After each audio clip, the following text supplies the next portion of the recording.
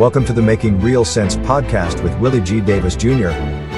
Willie G. Davis Jr. is an educator and an attorney with a passion for people. He is a community activist, creative thinker, and problem solver.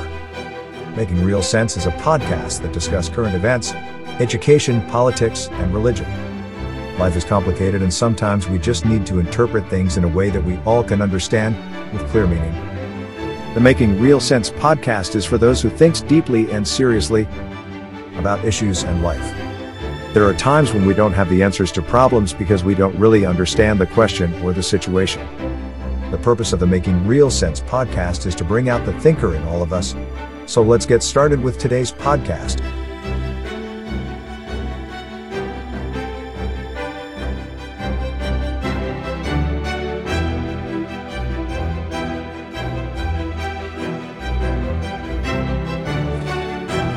Hello and welcome to Making Real Sense podcast. I'm your host, Willie G. Davis Jr.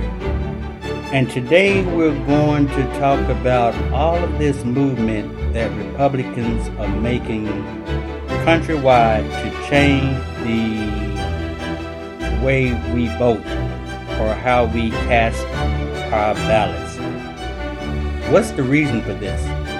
So let's talk about voting, and while there are over almost nearly 300 bills that are pending in 40 states that are dealing with changing the way people cast votes. And specifically, I want to talk about the actions that's taking place in Georgia with Senate Bill 241. But before we get started with that, I want to give a little background from my perspective as it relates to voting. One of the first jobs, the very first job that I took when I graduated from college was with the Voters Education Project. The Voter Education Project is an organization that was concerned about voter registration and voter education. I was a voter coordinator. So what I did mostly is I registered voters, and I went out and I educated voters on the electoral process and the importance of getting out to vote. So I had voter registration drives almost everywhere in Fulton County. I went to public housing, I went to churches, I went to business, I went, those who are familiar with Atlanta, I went downtown 5 Point, set up a table, I set up a place almost everywhere, and we registered hundreds and thousands of voters, because as a political science major, I thought that voting was important. That was a great opportunity for me, just going out and registering people to vote, because I thought it was very important. And another thing with me working with the Voters Education Project at that particular time was that I knew that it was an organization that the late Congressman John Lewis had been a part of, so that made it as much more exciting to me as anything. So that was one of the first things that I did, was understanding the importance of registering and also the importance of educating people on the significance of voting. Another place that I worked that also enhanced my understanding in voting was the Southern Regional Council. Now, the Southern Regional Council, again, it was an organization, again, concerned with voting and education, and we address issues in voter registration in the 11 southern states. So one of my responsibility was to measure the progress that had been made in communities and also electoral politics as it related to candidates of color. So what I would do is look at what the number of elected officials were prior to the passage of the Voting Rights Act of 1965 and up to that particular time. And I would say this, that the increase in registration led to the election of more black office holders. So I saw that important, not just in Georgia, but in the 11 southern states. So that was Alabama, Florida, Louisiana, Mississippi, Texas, Virginia. So I saw that up to the point that I saw the increase that took place in Virginia that led to the election that most people may or may not remember, Doug Wilder being elected as lieutenant governor and then governor, and the increase in Georgia specifically, that Georgia at one point had the largest legislative black caucus with probably about 31 members. So I saw the change that took place because of the Voting Rights Act. So just again another historical point as I talk about the Voting Rights Act. As a graduate student, I did some research on, I guess, one of the first and primary case that dealt with the Voting Rights Act, and that was South Carolina versus Kassenbond. And in that case, South Carolina was suing the Attorney General based on the Voting Rights Act and it being unconstitutional. Well, South Carolina obviously lost that case, and the Voting Rights Act of 1965 was held to be constitutional by the U.S. Supreme Court. Now, let me talk about two parts of that Voting Rights Act that we normally hear about. One is Section 5, and Section 5 is referred to as pre-clearance. And with pre-clearance, it means that any change relating to any election laws had to be approved by the Justice Department. And prior to that being approval, that there were means that were in place that a lot of us heard during the history prior to the 1965 Voters' Rights Act, that there were different means and different strategies that put in place that tried to diminish the importance of the black vote. Now, the other part of the Voting Rights Act of 1965 was a Section 4B. Now, with that, it created a formula to determine what areas should be covered. So some of that was looking at areas, some of it was entire state, some of it was part of state, but the formula was based on looking at states that had a history of discriminating against black voters. So that was Section 4B, and then you had the pre-clearance of Section 5. Now, since 1965, Congress has normally reauthorized the Voting Rights Act, even up to 2006, and that's going to bring me to where I leave with our discussion. In 2006, Congress reauthorized the Voting Rights Act for another 25 years. However, in the state of Alabama, every time we talk about voting rights, somehow we always end back in Alabama. I mean, the Voting Rights Act, the Bloody Sunday, it always come back to Alabama. So Shelby County in Alabama was saying that it thought that the Section 5 of the Voting Rights Act was unconstitutional, and they sued the Attorney General at the time, Eric Holder, for that. So that case is normally known as Shelby versus Holder. As a result of that case in 2013, the formula for, Section 4B was found to be unconstitutional, and that opened the floodgate. Now, amazingly, Section 5 was not found to be unconstitutional. As I stated, Section 5 said that you had to get pre-clearance, but Section 4 determined what states or what areas needed to get pre-clearance. So once that section was found unconstitutional, then there was no formula, which means that there were no states that needed to seek pre-clearance, and that was the Shelby versus Holder case in 2013. Now, after that case, then states started to take actions again that diminished black voters, because they did not have to get pre-clearance when it came to election changes.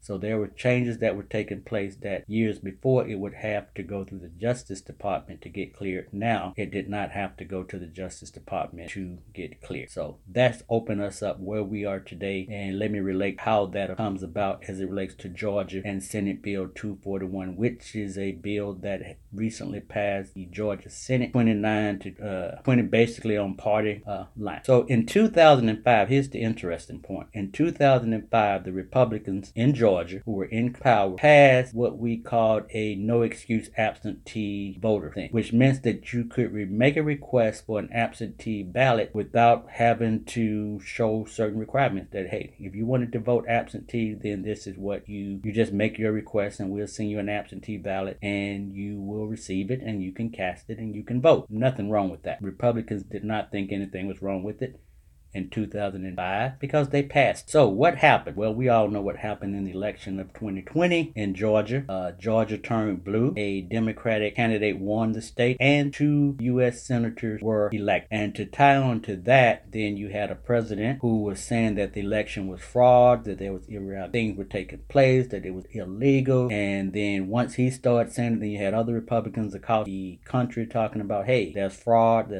But there was never any evidence of any fraud in any of the election. This was even from the Justice Department with Attorney General stating that, and even with the House and Human Services, Home services, saying, hey, there was nothing wrong with that. But Republicans had a problem with it because what happened is that people turned out in masses to vote. I mean, we had the largest number of votes cast for a presidential candidate. Joe Biden received received about 81 million votes, and Donald Trump received 74 million votes. So people actually turned out and voted. They took advantage of absentee ballot, just the protection that was given because of the pandemic and people not feeling safe going to polling. So they cast ballots, and those ballots turned Georgia blue. So what happened? The session starts in January, and Republicans introduce a bill that in essence repealed the bill that they enacted in 2005. And why did they do that? Well, let's make real sense of that. When people turn out and vote, Republicans normally lose elections. The easier it is to vote, Republicans lose elections. That's just the way it is. That the majority of the people seem to have voted Democratic, and when that happens on a national level, normally Republicans would lose elections. Now, the other part of the bill that was passed, that normally when it comes to absentee voters, normally those are Republican voters. Normally absentee voters are usually older, and they normally, for the most part, they vote Republican. So when the Republicans introduced the bill and passed it in 2005, it was to their benefit. They thought, hey, we're going to get more people that's going to support us because we know that we get large numbers of absentee ballots. That didn't happen in 2020. The majority of the votes that were cast, at least 2/3 in Georgia, went to Joe Biden. Now, part of that problem was that, hey, you got a president saying that you can't trust that system. So maybe some of those people that would have used the absentee ballot to vote for a Republican just decided, hey, the president has said this can't be trusted, so I'm not going to vote. So that's what happened. So now you have this bill, Senate Bill 241, which says you have to be at least 65 years old. If you want to request an absentee ballot, you have to be out of your precinct. A lot of other requirements, and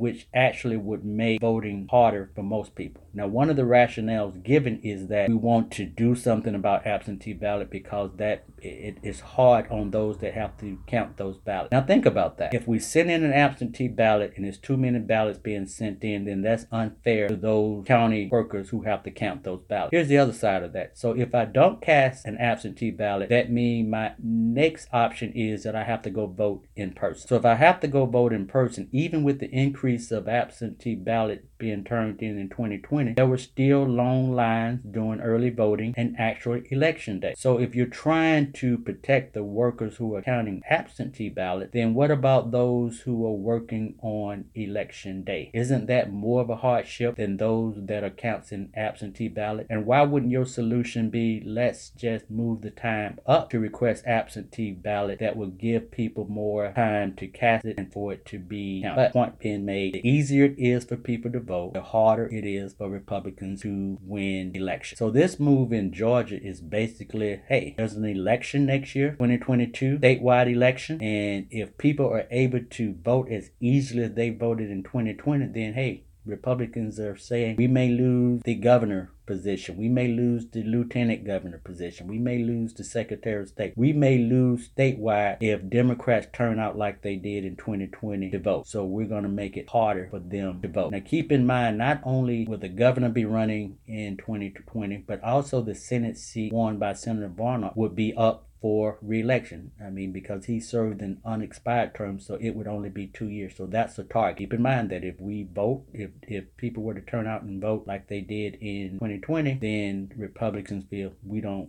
win election. So that's why today we have nearly 300 bills passed in over 40 states that Republicans are controlling that are today trying to diminish the rights of people to vote, which is why Congress has asked that, hey, let's relook at the Voters' Rights Act and even gave it the name of John Lewis, and they don't want to vote on that. Because if you go back into making sure you want to talk about integrity of elections, then just make sure that you make voting an easy process. But if we make it an easy process, that's the Republicans have to think when they're not speaking it publicly but privately, is that we will not win an election. We don't win elections. If you look at recent presidential election, even some where Republicans have won, and in two instances would be George W. Bush in 2000 and Donald Trump in 2016. Even in those elections, the majority of the people voted for the other candidate. So Republicans won those two races based on the Electoral College, which is another issue that I want to talk about at some time in the future. But for the most part, when you look at national election for president, that more votes are cast for the Democratic candidate than the Republican candidate. But in those two instances,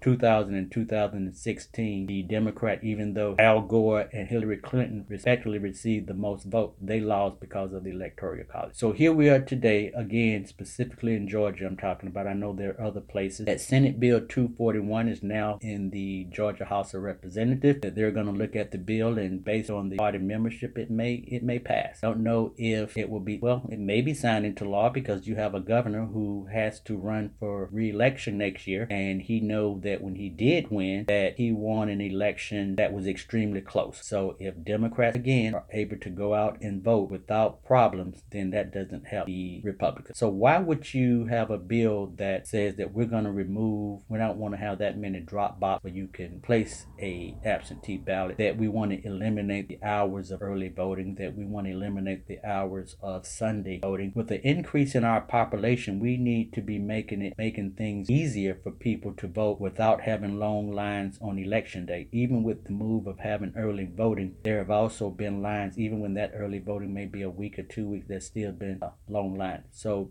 that is also an issue. But the Republicans in Georgia are looking at it like, hey, let's save our political future by doing something about people just turning out and using absentee ballot, voting on Sunday and things like that. So here, let's make real sense of all of this. The main thing is that if you're in Georgia, you need to probably contact your senator, your House member, and tell them that you oppose any effort to diminish the right of people to vote. Why would you want to diminish the right people to vote in a democracy? So I would say, hey, call your House member, call your state senator, and say, look, we think this is wrong. But not that may make a difference when the House and the Senate are both controlled by the Republican Party. But it's not about partisan politics. It's about democracy. And that's what this whole issue comes down to, is democracy. The right of the people voice to be heard, the right of the people to cast a ballot. And why would you attempt to make it harder unless you have some concerns about what the results would be if voting was easier? There has been no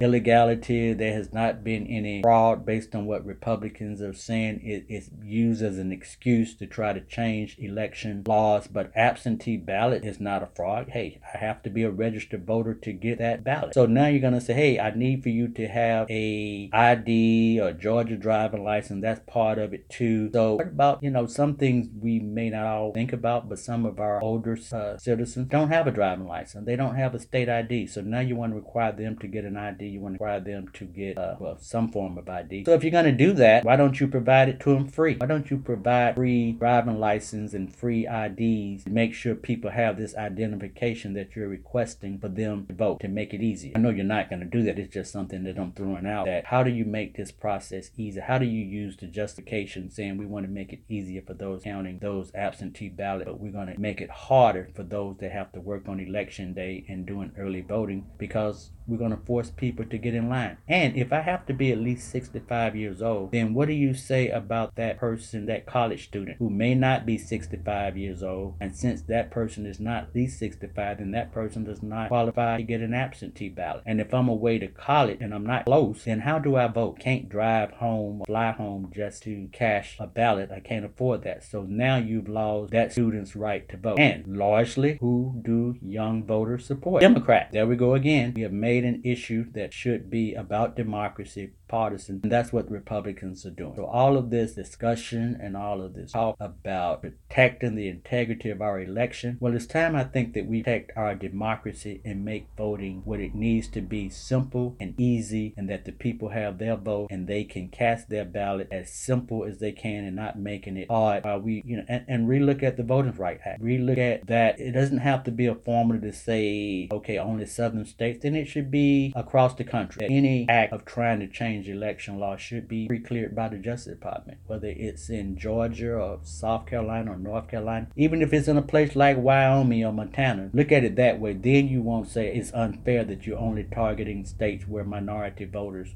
are. Elections are important. elections make a difference. So we need to find a way to make it easier, not harder. I'm just trying to make real sense of all of this foolishness of changing our requirement for voting and things like that. So think about it. It's something to really think about. If there has been no real fraud, if there has not been any real questions about the integrity of our election, then why is there